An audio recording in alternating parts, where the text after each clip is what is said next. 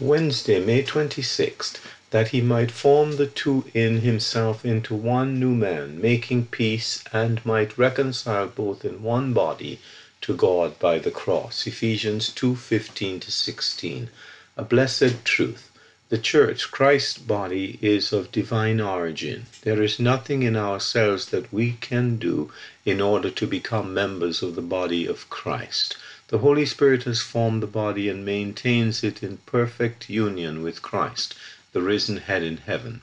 Thank God that neither man's efforts nor good intentions nor the attacks of Satan can change, improve, annul, alter, or destroy this glorious fact that we and Christ are one. He is the head, we are his body, and this is so of every blood-bought saint since Pentecost, regardless of race, culture, language, nationality, creed, education, or anything else that can be named. Blessed truth, wondrous grace. God in his sovereign grace has called each individual who forms part of the church, and this not because we were born right, lived right, looked right, thought right, or did anything else right, but because he set his love upon us. And here we stand in awe and wonder. Why?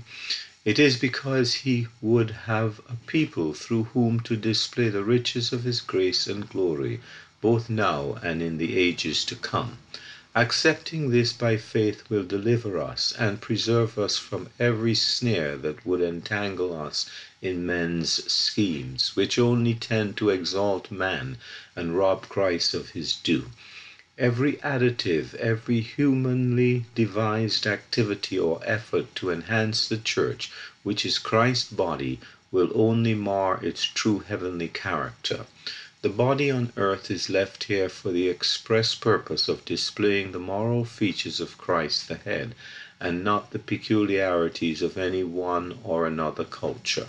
The moment something of the first man is introduced into that sphere where the new man in Christ alone is to be seen, everything ends in the great confusion so evident in Christendom. How serious! Jacob Redekop.